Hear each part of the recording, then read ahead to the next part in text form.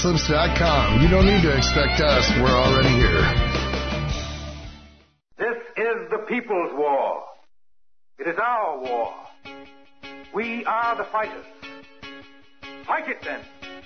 Fight it with all that is in us. And may God defend the right. Warning, warning. We gotta stop them! They're gonna kill us all! See how the trouble you've started? Be they the government, be they industry, be they organized labor, be they anyone, or human beings. Time when the operation of the machine becomes so odious, makes you so sick at heart that you can't take part. You can't even passively take part. And you've got to put your bodies upon the gears and upon the wheels, upon the levers, upon all the apparatus, and you've got to make it stop. And you've got to indicate to the people who run it, to the people who own it, that unless you're free, the machine will be prevented from working at all. Revolution Radio at freedomslips.com, the #1 listener-supported talk radio station, throwing ourselves upon the gears of the machine. Revolution Radio, where information never sleeps. You called down the thunder, well now you got it. Right, you tell them I'm coming, and hell's coming with me, you hear? Hell's coming with me! Revolution Radio.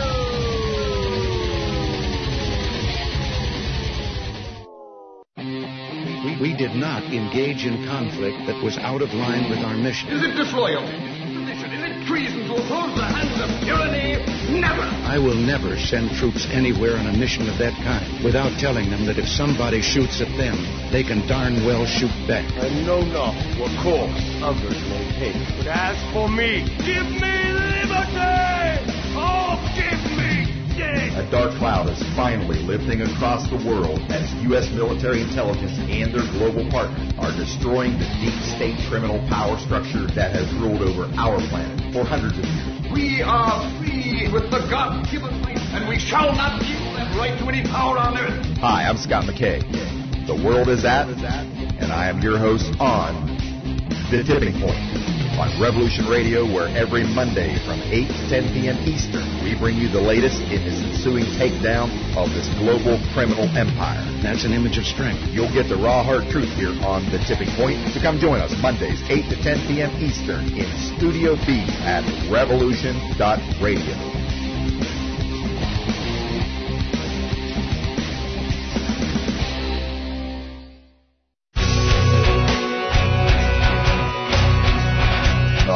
Thanks for listening while we take that short break here at Revolution Radio, freedomslips.com. And now we're going to get back to your host.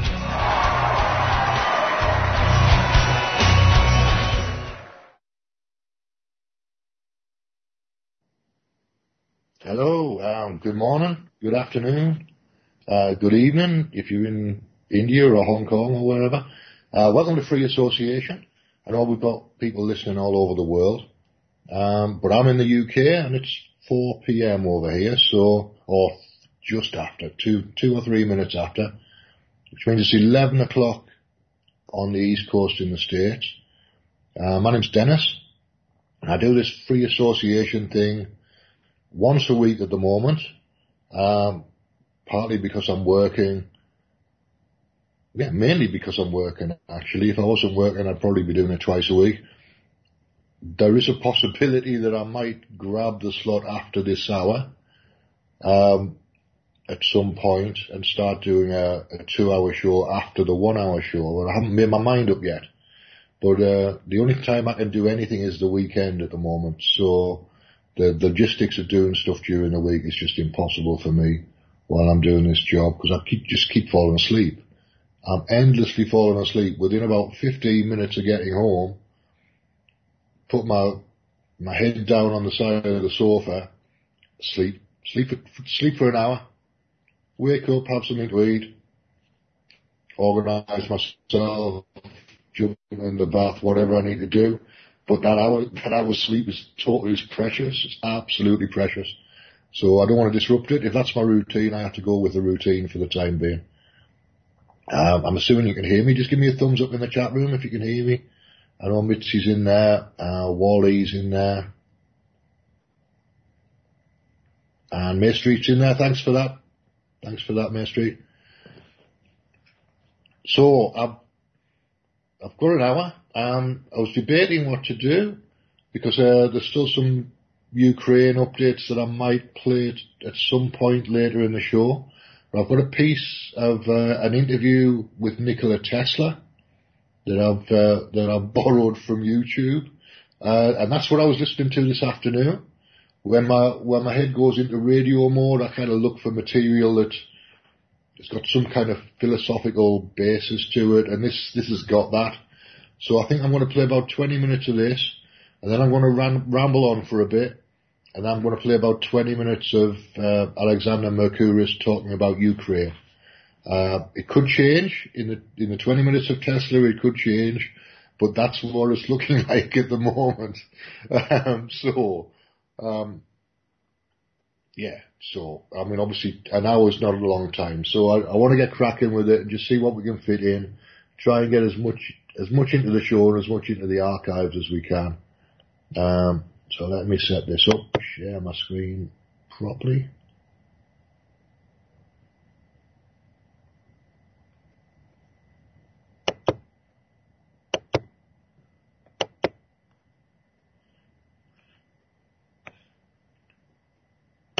So here we go. This is a piece called Everything is Light. Everything is the Light. An interview with Nikola Tesla.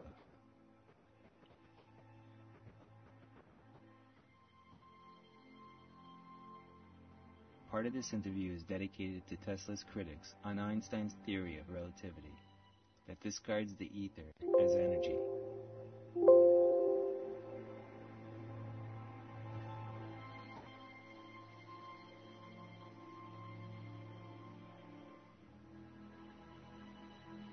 Journalist, Mr. Tesla, you have gained the glory of the men who got involved in the cosmic process.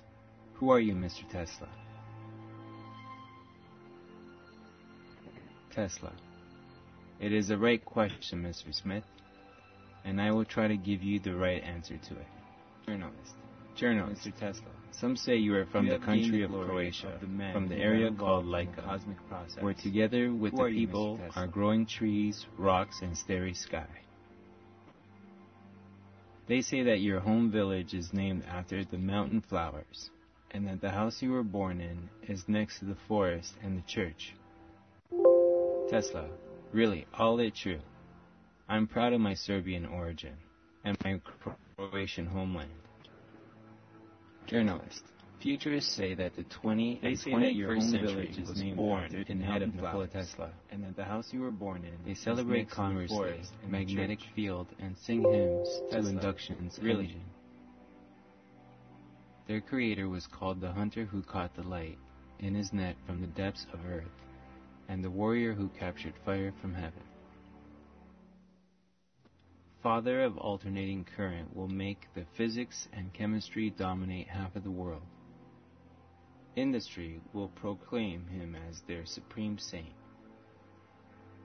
A banker for the largest benefactors. In the laboratory of Nikola Tesla, for the first time, is broken atom. There is created a weapon that causes earthquake vibrations. There are discovered black cosmic rays for the future, because they had been taught a great secret that Empedocles' elements can be watered with the light forces from the ethers. Tesla, yes. These are some of the most important discoveries. I am a defeated man. I have not accomplished the greatest thing I could. Journalist, what is that, Mr. Tesla? Tesla, I wanted to illuminate the whole earth. There is enough electricity to become a second sun. Light would appear around the equator as the ring around Saturn.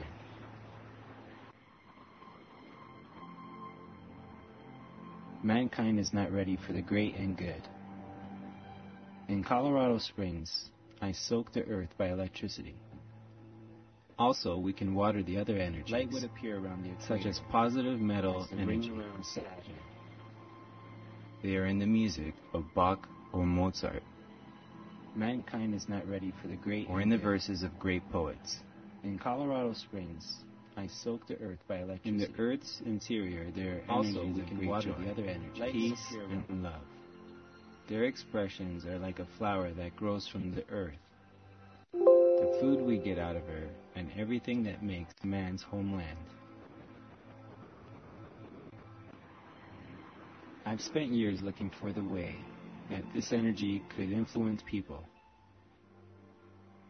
The beauty and scent of roses can be used as medicine, and the sun rays as food. Journalists, what are these things? Tesla. One issue is food. What a stellar and terrestrial energy to feed the hungry on earth.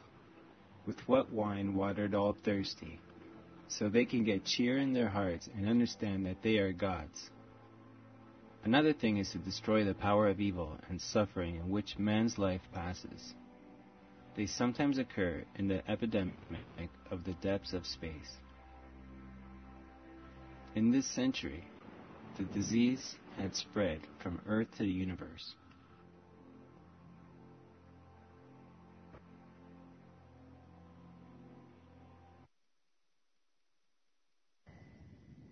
Alright, let's stop that there because the volume's a little bit low on it, but I wanted to get at least part of it in because I've just posted it in the chat room, so if anybody wants to listen later on, you can do that. I wanted to get at least part of it in, and that's the part that I wanted to get in. Essentially, there's a little bit later on, but we can work around that. That's fine. So the idea that there's electricity or there's some kind of universal energy is a common theme amongst complementary health systems, amongst religions, amongst philosophical structures or whatever around the world. There's a lot of places where universal life energy or vital force is talked about. There's a tradition. The Chinese traditions have got this in it. Chiropractic's got the same thing with different language in it. Slightly different social constructs and cultural constructs around it, but it's the same energy. It's the same vital force. And I'm pretty sure Tesla's talking about the same thing. So when people talk about Tesla energy, I just think Reiki. I just think Tai Chi. I just think Chi, yeah. Chi or Ki or Prana. The energy that comes in and out with the breath, essentially. Not the breath, but the energy that comes in and out with it. So it's difficult to describe, but if I was describing it, I would say Tesla describes it as the ether, the etheric field. So ultimately, you're a goldfish in a goldfish bowl, and you don't realize you're surrounded by water because it's just there. And that's the way I think of it. So any movement is a movement within the ether. Any physical movement of my body is a movement within the ether. My body is part of the ether. It's a physical version of the ether. But there's a boundary around it, so it looks like it's separate, but actually it's not separate. It's just a different form. And yeah, I just think of it as Reiki, as Chi. So I don't know if the Tesla energy is a little bit more physical than Reiki is, but Reiki is quite physical sometimes. It can have a big impact, and it can have a big physical impact. So I think it's the same. The idea is pretty much the same. So I just use the principles of visualization. He goes on later on in this interview to talk about visualization as a key part of what he does. He was visualizing solutions to his problems. He was using his dream state to find solutions to his problems. in equations and mathematical structures or whatever it was he was working with. So, to me, that means that he's accessing a universal consciousness of some sort that already knows the answer. And that's how he was able to do what he was doing. So it sounds, he also talks about having access to more sensory perception than other people, having an extra sense. And it sounds either like he's clairvoyant or he's some kind of synesthete. So he's got kind of colours and sounds merging together and access to extra levels of perception. Which makes sense to me. If he's clairvoyant, he's going to be picking up on messages from the universe. That's what clairvoyants do, ultimately. So, if Tesla's a clairvoyant, that means that I've got a fair amount in common with it. And I could access the same place. There's no reason why I can't access the same place. So, I think I'm going to put my attention on doing that at some point soon, and see if I can come up with an exercise or two and just see if I can access the same place that Tesla was accessing to get to manifest his ideas.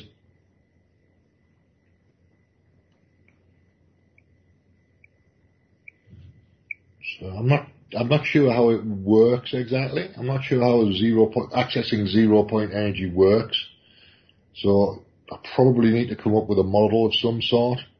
But the models that I use for my healing work are pretty good. So that's earth, water, air and fire. 4 elements is the way that the healing system that I'm initiated into works. And that's a good enough model for most things. I know the Chinese use 5 elements, but 4 works and so does 3. It's a classification system as much as anything. It's not changing the energy that you're working with. It's just classifying it in slightly different ways. So the thing itself doesn't change. It's just the way that you approach it from a cultural structure point of view changes. So all of these things are basically the same. There's some kind of graphical user interface involved in accessing these things. In the same way that you would use Windows or use a Mac or use your phone or whatever. Certain icons, certain divisions of structural divisions work in particular ways, and how the culture allocates those things is dependent on the culture, obviously, but the energy itself is still there in the background, whether it's divided into 3, 4, 5, it's still the same energy. It's got to be the same thing ultimately, because there is only one universal energy by definition. So it can't be cultural, because it's universal energy.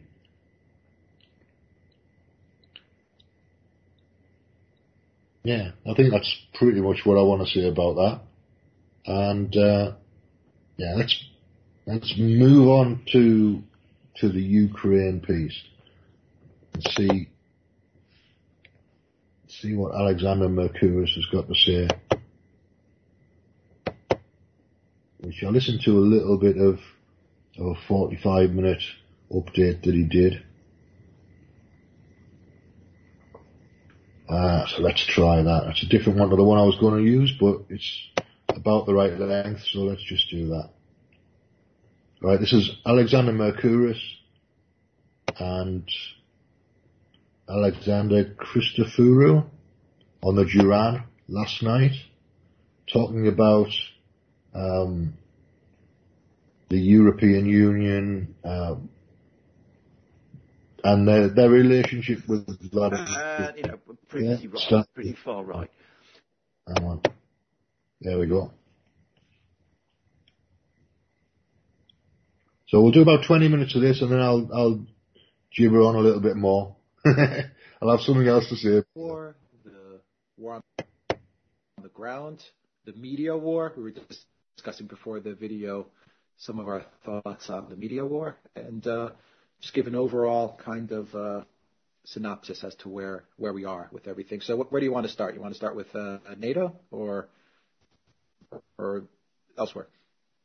Right, well, I think we should start with NATO because NATO is the key. It was the key event that took place, or perhaps didn't take place. But in order to understand that, we need to understand the context in which that summit meeting in NATO, the NATO summit meeting has taken place. Because, and what is clear to me, what is absolutely clear to me, is that events have not shaped out as the NATO leadership, as the Western leadership had anticipated, and then in a position different from the one that they expected to be in at the end of February. Now, I'm not saying that off the top of my head. I've actually read articles in the Financial Times and in Reuters and in other places which say as much.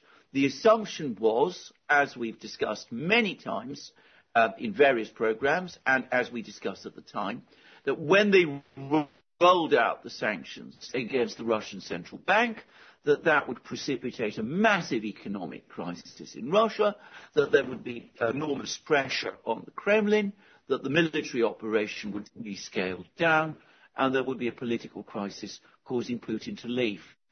It hasn't turned out that way. Things have proved quite otherwise. The ruble continues to strengthen. It's now, I think, at its strongest point since January. The Russian economy looks stable. It's clearly going to face a serious recession. But the Russian Prime Minister, Mishustin, gave an address to the Russian government in which he said that, there would be a period of stress within the economy of about six months to a year, and then all the various import substitution programs, the turnaround in the consumer goods production, all of those things would start to kick in. So there isn't that economic crash in Russia. There isn't that total economic breakdown that they expected. Also, despite all the propaganda we've been hearing, the military situation on the ground is turning increasingly bad from their point of view.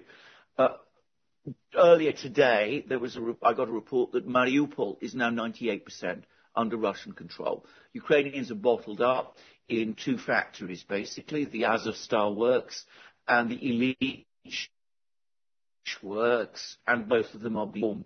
In addition, there's been this extremely serious advance by the Russians from south, from Izium towards Kursk, which is now becoming the center, if you like, of the pocket, the Ukrainian pocket. The Ukrainian forces seem to be gradually consolidating there. And I have to say, it increasingly looks like they're going to make their last stand there, at least the forces, I should stress, in Donbass. And in the meantime, it's clear that Ukraine has run out of fuel for its military and is running out of armoured vehicles. Now, the Russians claim that they've destroyed 2,000 out of Ukraine's pre-war armoured vehicle fleet of 2,500. So you're starting to see Ukrainian troops moving around the country. They're short of fuel. They're short of armoured vehicles. They're having to do this in civilian vehicles instead. So we have an economic situation which is different from the one that they expected themselves to be in. There's a military situation which is different from the one they expected to be in, because they didn't expect that the war would continue in this kind of way. And, of course, on top of that, there's increasing concerns about the economic damage to the West, especially to Europe. There was another article in the Financial Times which straightforwardly admitted that there is no substitute. Europe does not have any alternative to Russian gas. And, all that we've been hearing about liquefied natural gas, about more gas from Algeria and more gas from Norway and more gas from Azerbaijan has no reality behind it. So this article was talking quite straightforwardly about the fact that, big industrial factories in Germany will have to shut in the winter in order to make sure that German households continue to be fed with energy if things continue as they are, which they won't, by the way. But anyway, all of this is going on. So they are now in a very difficult position. So what do? They are now talking about sending heavy weapons to Ukraine, something which they previously said they wouldn't do. They've sent up to now anti-tank weapons and anti-aircraft weapons. But now they're for the first time talking about sending infantry fighting vehicles, tanks, those sort of things. The trouble is, they've been doing this with Ukraine, it turns out, for years. Now, this is something I hadn't appreciated, but it seems that steadily, over the last 8 years, all the Ukrainian losses that took place in 2014 have been made up with arms deliveries from Eastern Europe. And, of course, there have been more stepped-up arms deliveries from Eastern Europe since the start of this particular war. So the East European states are saying we're running out. We don't have enough tanks. We don't have infantry fighting vehicles and anything like the numbers that are needed to make up the difference. So now the Western powers are becoming confronted with a dilemma which I don't think they ever wanted to be in, which is, do they let the situation play out, which would be politically disastrous for them, or do they find some kind of way of escalating by sending Western heavy weapons to Ukraine? So we now have this furious row in Germany about whether or not to send to Ukraine these 100 old Marder infantry fighting vehicles. The Greens, who are massively invested now politically in supporting Ukraine, I mean, if this doesn't turn out well for the Greens, then there's a very good chance we will never see the Greens in government in Germany ever again. So the Greens want to send these weapons. Scholz at the moment is extremely unhappy about doing so. I suspect he's being told increasingly by people within the SPD and probably the Free Democrats and other people within the German establishment, you've taken leave of your senses. But of course, he's weak. He's always backed down whenever he's faced with Baerbock and Habeck. He's always gone along with whatever demands they've made. And, of course, the real risk is that we are going to start to see heavy weapons, Western heavy weapons, being sent to Ukraine. The problem is, yet again, and I go back to what the Financial Times was saying, there aren't that many of them. The stocks have been heavily run down since the end of the Cold War. So the other thing is you can send German infantry fighting vehicles and British infantry fighting vehicles, but the risk you run is that they're going to be sent in penny packets, that the Russians control the skies over Ukraine. They have these enormously powerful hypersonic missiles. They can destroy them on the ground. So that then leads you, if you're going to go on escalating, to the next possibility. And then we start to get talk about, we may end up in a few weeks' time hearing more about no-fly zones, those kind of things. But that's the ladder of escalation we're on. The economic war is going badly. The military battle in Donbass is going badly. So we can't face the humiliation of complete defeat, especially by the autumn-winter period. So do we send Western weapons to Ukraine? And if we do, where do we stop? Or do we stop? Do we just go on escalating until we end up in a hot war with the Russians? And I'm afraid we're in a very dangerous situation now, because it's clear to me that there are people in the United States who, rather than face that kind of scenario of seeing everything fail, would go for a hot war with the Russians. And we see the people like Baerbock and Habeck and others find themselves in the same position in Germany. Yeah, the statement that you made about autumn and winter, I think, is the key. Yeah. And I think that's a question that a lot of people are asking, and a lot of people may be frustrated with, is what exactly are the timelines and what exactly is the goal? Because no one really knows. And, I understand the Russian military and the Kremlin has to keep things quiet and keep it played close to their chest. But my sense is that the longer this war goes, the more of a chance you're going to have for no-fly zones to get implemented and for the collective West to reach that top level of escalation, the top level would be obviously a hot war and, God forbid, nuclear, but to get to that no-fly zone level of that escalator, the longer this drags out. And I hear autumn and winter, and I understand that the Russians may be prepared to fight this war till the autumn or winter, and even the Russian public has said as much in the latest polls.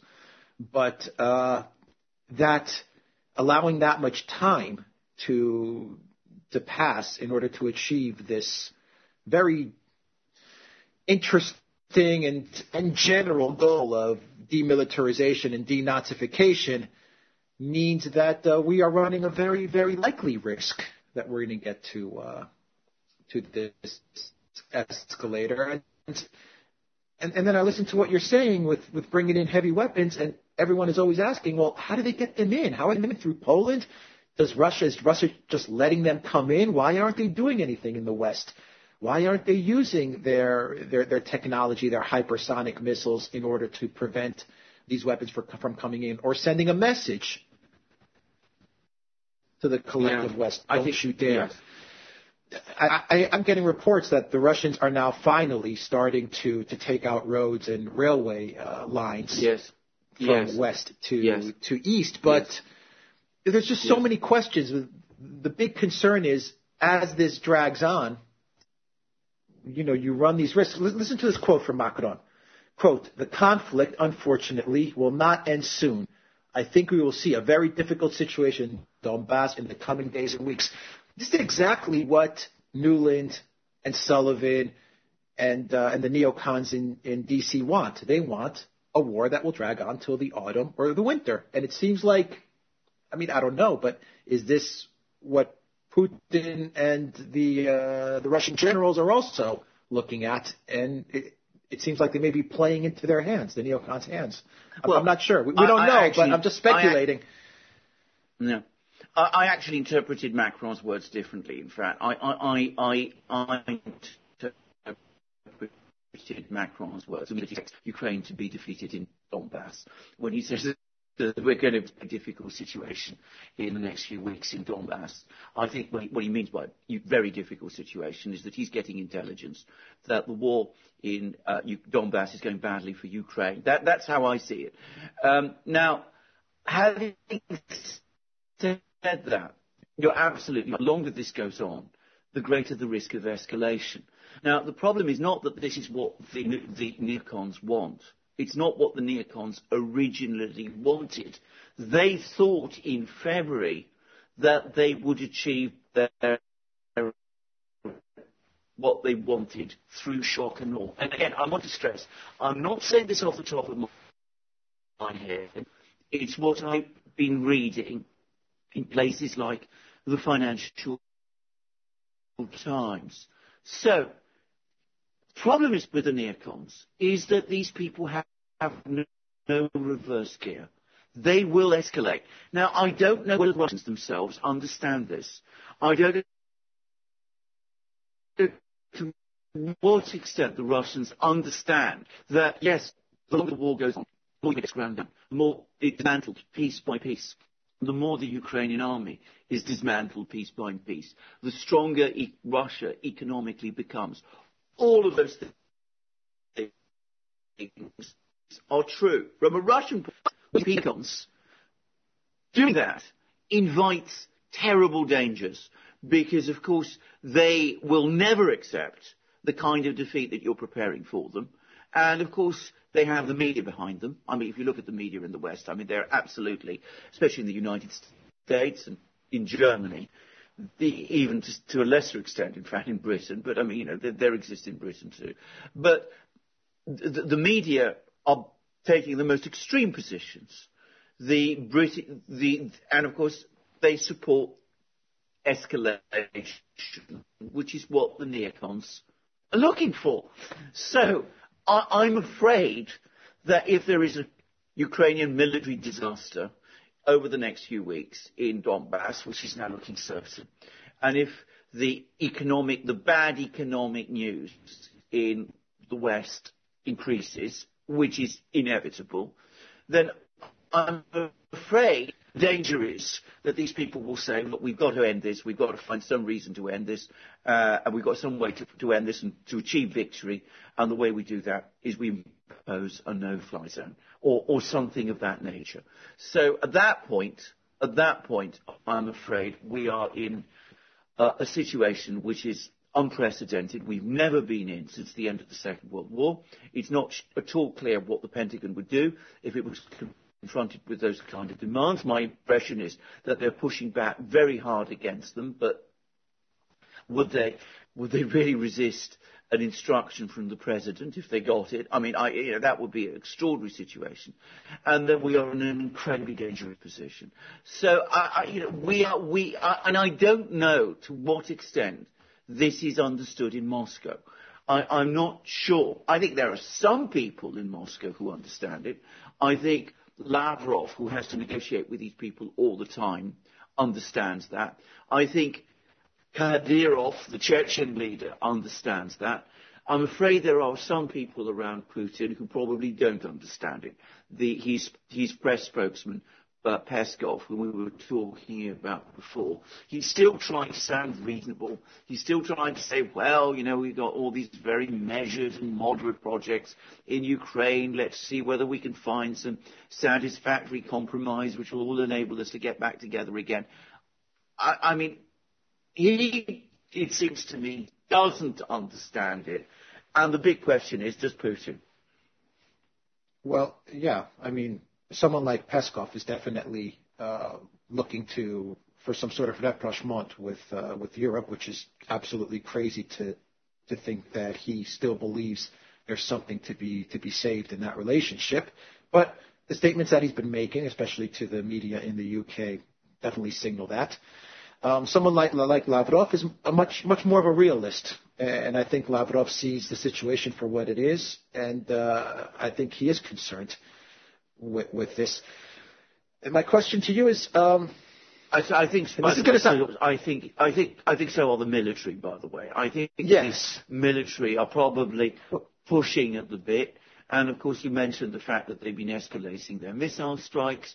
I mean, they made that demonstration with their hypersonic missiles. They attacked that base near Lviv a couple of weeks ago and killed all those mercenaries. They're probably signalling that they're able to, in fact, they've said as much, that they can, in fact, intercept these arms supplies. And I think probably that's where, of course, the counter-pressures would come within Moscow, that they would be saying that we just can't allow the situation to continue in this way. We've got to take a firm stand. Yeah. What I'm going to say now is maybe controversial, but let me see how I can phrase it here. We know what how the media has painted Putin as the next Hitler, and he's authoritarian and dictator. But everyone that watches this channel and me and you know that Putin actually has a much different reputation inside of Russia. He's actually seen much more as a moderate figure. I'm not saying he's liberal, but he's definitely seen as someone more in the center and more moderate. Maybe over the years he's gotten a little more stiffer, let's say, over the years, but he's still seen as someone who's very much on the moderate side of things. Do you believe that knowing the original plan was to go in soft, to use maneuver warfare, like Scott Ritter said, but to go in soft, to try and capture Ukraine without having casualties and infrastructure damage? The military around Putin is starting to say, look, given the situation right now with regards to the neocons and the escalation that they want and the all-out war that they want, and the all-out war that the media is pushing for, and they are pushing for all-out war. We need to become a lot harder. We need to send much, especially with regards to the west of Ukraine, where we're seeing a planned escalation that is taking place. That's how it seems to me that the West is where the escalation is going to be with regards to heavy weaponry and things like this. Do you think Putin is just too soft, and do you think if he doesn't harden up the pace of things, that the public in Russia will start to say Putin is just not hard enough or strong enough? It sounds weird for to say it, given the audience that we're speaking to, say a Western type of audience. They're going to probably hear this and they're going to say Alex is gone crazy. But there is that talk inside of Russia where they feel that Putin is not as strong with regards to these things as other people in Russia, other leaders in Russia would be. I mean, do you understand how I'm trying to frame this? I understand. While still trying to be sensitive to the war, to human life. I mean, to all these things. It's a sensitive situation, yes. But you are trying to talk about this in a constructive and realistic way as well as we analyze the situation. You are absolutely right about this. And can I just say, and I think this is one of the great problems. I think people do not understand, because, of course, the way in which Putin has become the overwhelming focus of media commentary in the West. Everything is supposed to revolve around him. I think that this has created enormous misunderstandings about the nature of Russian politics and of Russian society. If you spend any time, as I do, going onto the Russian, onto the Russian media, following the Russian media, and by the way, I can only partially access Russian social media, but I understand it's even more vigorous. What you will find, and this goes back, way back, is that Putin in Russia, by most of Russian society, is seen as a moderate with respect to the West. I mean, you remember how for a long, long time he used to refer to Western countries as our partners. It's difficult to convey to Westerners how much that grated with Russians. I mean, it really did. I mean, it really annoyed people. If there's ever going to be a challenge to Putin, it's not going to come from the liberals, who are a discredited and isolated and marginal force within Russia. It is going to come from that patriotic wing of Russian society, not wing, but, that large force within the Russian society, which extends all the way from the Communist Party on the left, which is not like the Communist Party of the old days, all the way to people who we would, I would unhesitatingly describe as right.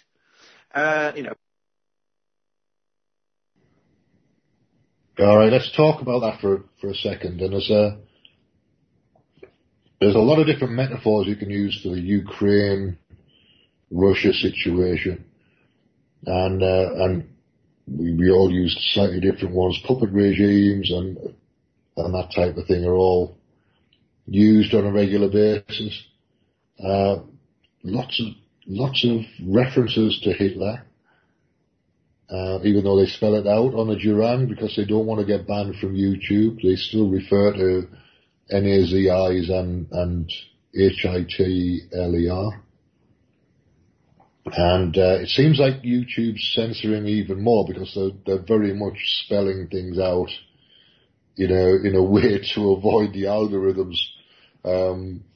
So there must be a set of rules in place on YouTube where they're not allowed to talk about certain things. I know they're not allowed to talk about Ukrainian war crimes, but they can talk about Russian war crimes, I think. Something like that. That's the way they get around it, by spelling things out or avoiding talking about particular places. But there's definitely something going on in terms of censorship. And it's obvious to me that it's basically all propaganda on all sides.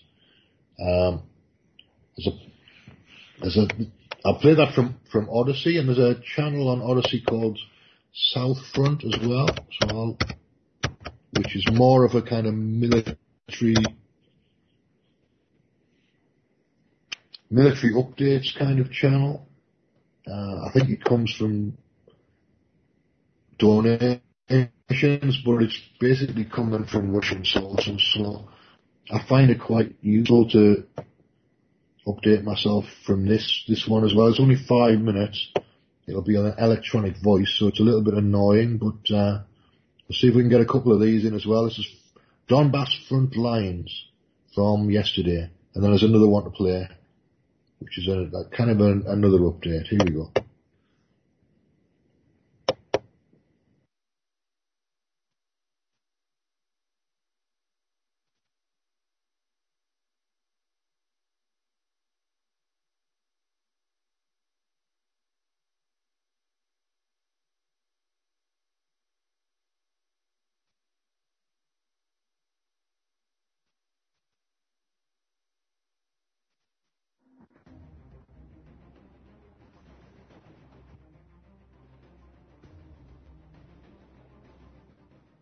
After the withdrawal of Russian forces from the Kiev and Chernihiv regions, pressure on the armed forces of Ukraine and the Donbass front lines increased.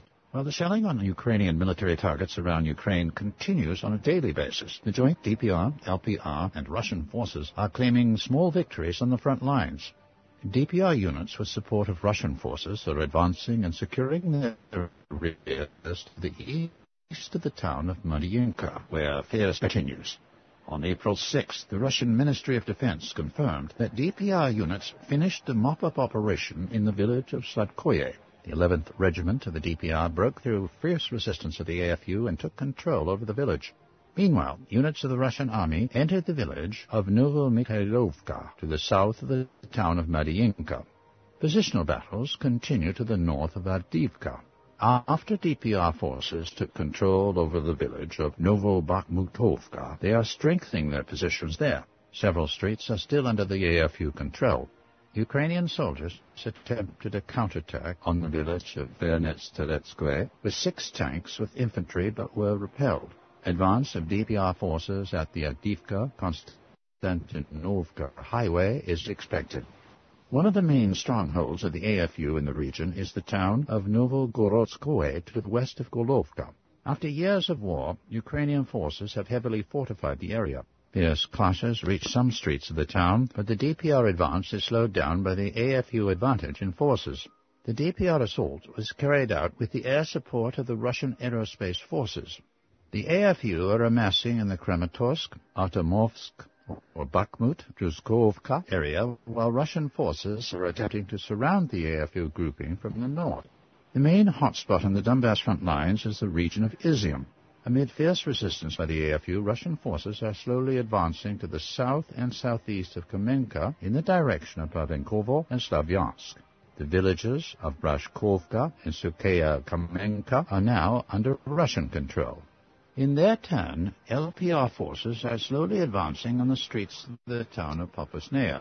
In the Severodonetsk-Lysychansk area, LPR troops reached the outskirts of Severodonetsk city. Clashes continue in the eastern regions of Rubosnoye, where the AFU blew up a tank with toxic substances at the Zarya chemical plant. The Kharkiv and Sumy front lines remain without significant changes. A large offensive of Russian forces is expected in the region after more Russian troops are transferred from the Kiev region to the eastern front lines. The Kiev officials are preparing to battle by their traditional means, sharing lies. The notorious advisor to the office of the President of Ukraine, Alexei Restovich, has recently claimed that of the 648 soldiers of the Russian 200 Motorized Rifle Brigade, only 3 survived on the Kharkov outskirts. In response, servicemen of the brigade responded with a video showing them carrying out combat missions a few kilometers from the city. Despite unconfirmed reports of the Mykolaiv officials, no changes in the border of the Mykolaiv and Kherson regions are confirmed. The village of Snegorevka and the outskirts of Alexandrovka are under Russian control. The AFU forces are attempting to attack from the Nikopol direction in the area of Novorossovka. The mop-up operations in the city of Mariupol continue. According to the official representative of the DPR People's Militia, about 3,000 soldiers of the armed forces of Ukraine, including nationalist regiments, may currently be besieged in Mariupol. The main battles in the central part of the city are over. Fighting has moved to the port of the city and to the territory of the heavily fortified industrial area of the Azovstal plant. The armed forces of the Russian Federation continue to strike at the military infrastructure of Ukraine. On April 6, high-precision ground-based missiles destroyed the command post of Ukraine's 56th Separate Motorized Infantry Brigade near Novogrodovka, as well as a nationalist base in Grodovka in the Donetsk region. High-precision air-based missiles destroyed a fuel depot near Chugliev in the Kharkov region from where fuel was supplied to Ukrainian troops. In addition, a large concentration of foreign-made weapons and military equipment supplied to the Ukrainian armed forces was destroyed in the evening at the Lozovaya railway station in Kharkov region.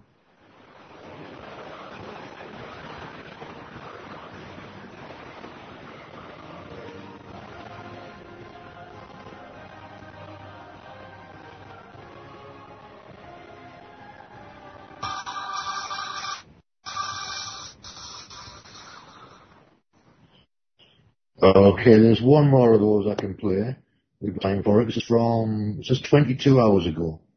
It's an update on Mariupol. I'm not claiming to understand all the military stuff, but I do like to try and attempt to understand it if I can, and it might make sense to somebody. So I also want to get it in the archive, just because it's an appropriate thing to play at this point. Here we go. This is from South Front again on Odyssey.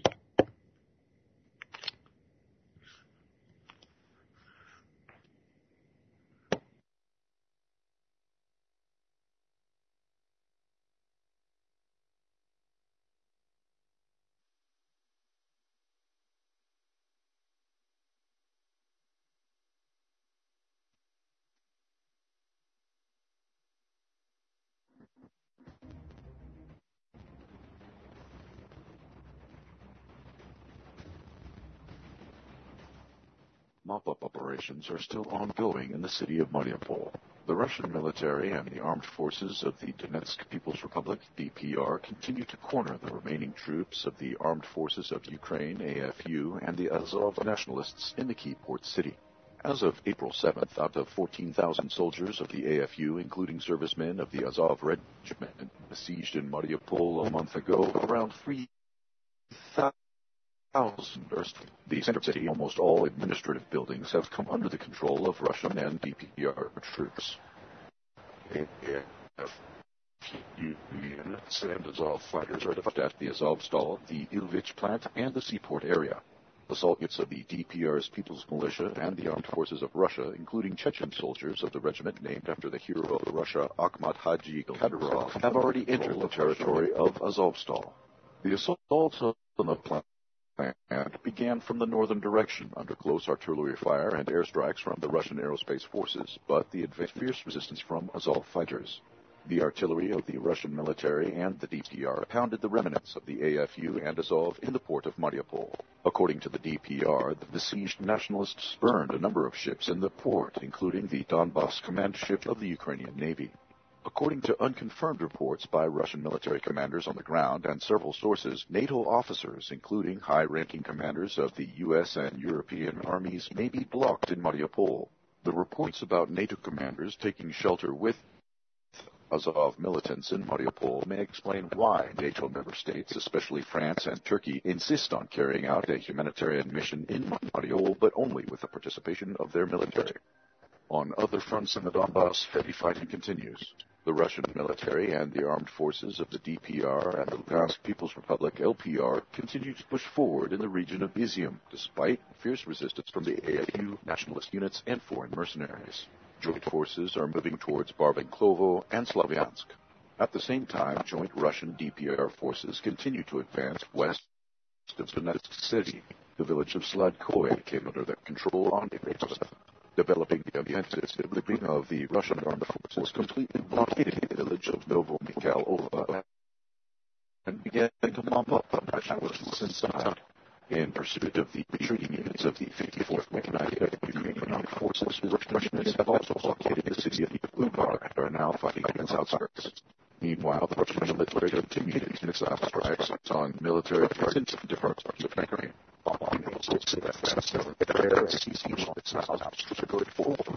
Bases near Nikola, Zaporozhye, Kharkov, and Ukrainian forces recycled fuel near Kharkov, and Donbass. A strike where along missiles also hit a cluster of Ukrainian military equipment at the Novograd-Linsky railway station in the Zhytomyr region. As a result of the strike, equipment prepared for deployment to the Donbass was destroyed.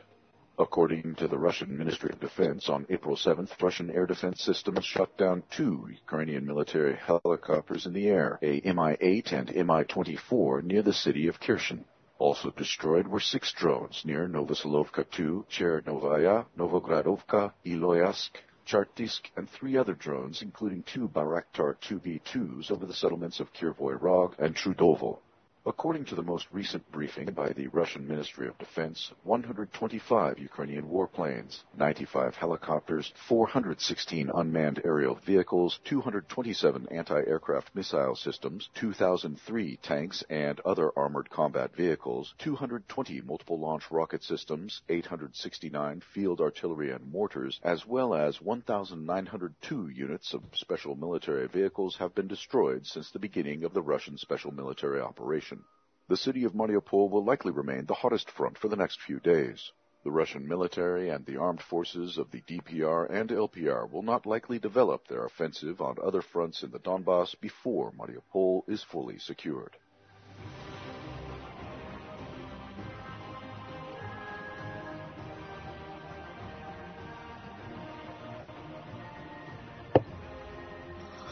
All right, so that again is from South Front. And it's funded by donations, but I think they're getting their information from the Russians as much as anywhere else, because there's a lot of emphasis on Russian material. And you think of it all like it's a psychological discussion. It's a drama triangle. There's a rescuer, there's a victim, and there's a persecutor, but nobody knows who any of those people are, because from one point of view it looks like Russia's the persecutor, from another point of view it looks like Ukraine's the victim, from another point of view it looks like NATO is the rescuer, but then Russia is rescuing the Russian-speaking people in the east of Ukraine, so they're the rescuer as well, and victims all over the place, victims everywhere. Everybody feels like a victim in this one. So everybody's a victim, everybody's a rescuer, and everybody's a perpetrator. So, yeah, just let's go over there. Yeah, I'll see you next week, alright?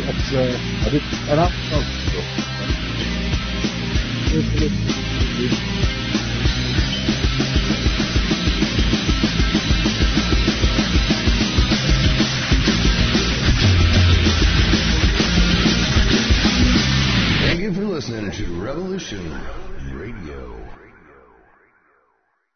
Hey everyone, it's Barbara Jean Lindsay, the Cosmic Oracle. If you have questions about your past lives or future plans, need answers from the cosmos about your love life or career, or just want to keep your finger on the pulse of the planet, check out my show, The Cosmic Oracle, here on Revolution Radio at freedomslips.com. I am Bill Johnson. Some consider my efforts to be an underground law school. I am not an attorney, and I do not give legal advice. I teach. That's lawful and legal.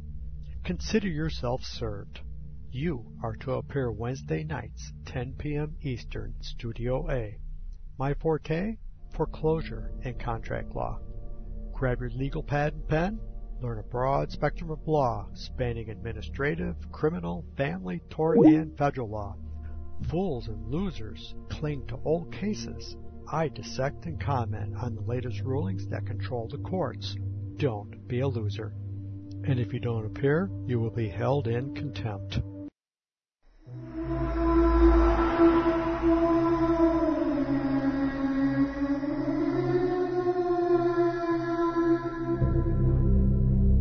Are you interested in the paranormal, murder mystery, real natural law? Do you enjoy interviews with amazing guests? Then join Crip Rick every Monday night, 6 p.m. Eastern Standard Time, right here on Revolution Radio. Studio A, freedomslips.com. Crypt Rips, I think. Welcome to the crypt. What the heck is the Truth Jihad? Hey, I'm Kevin Barrett, host of Truth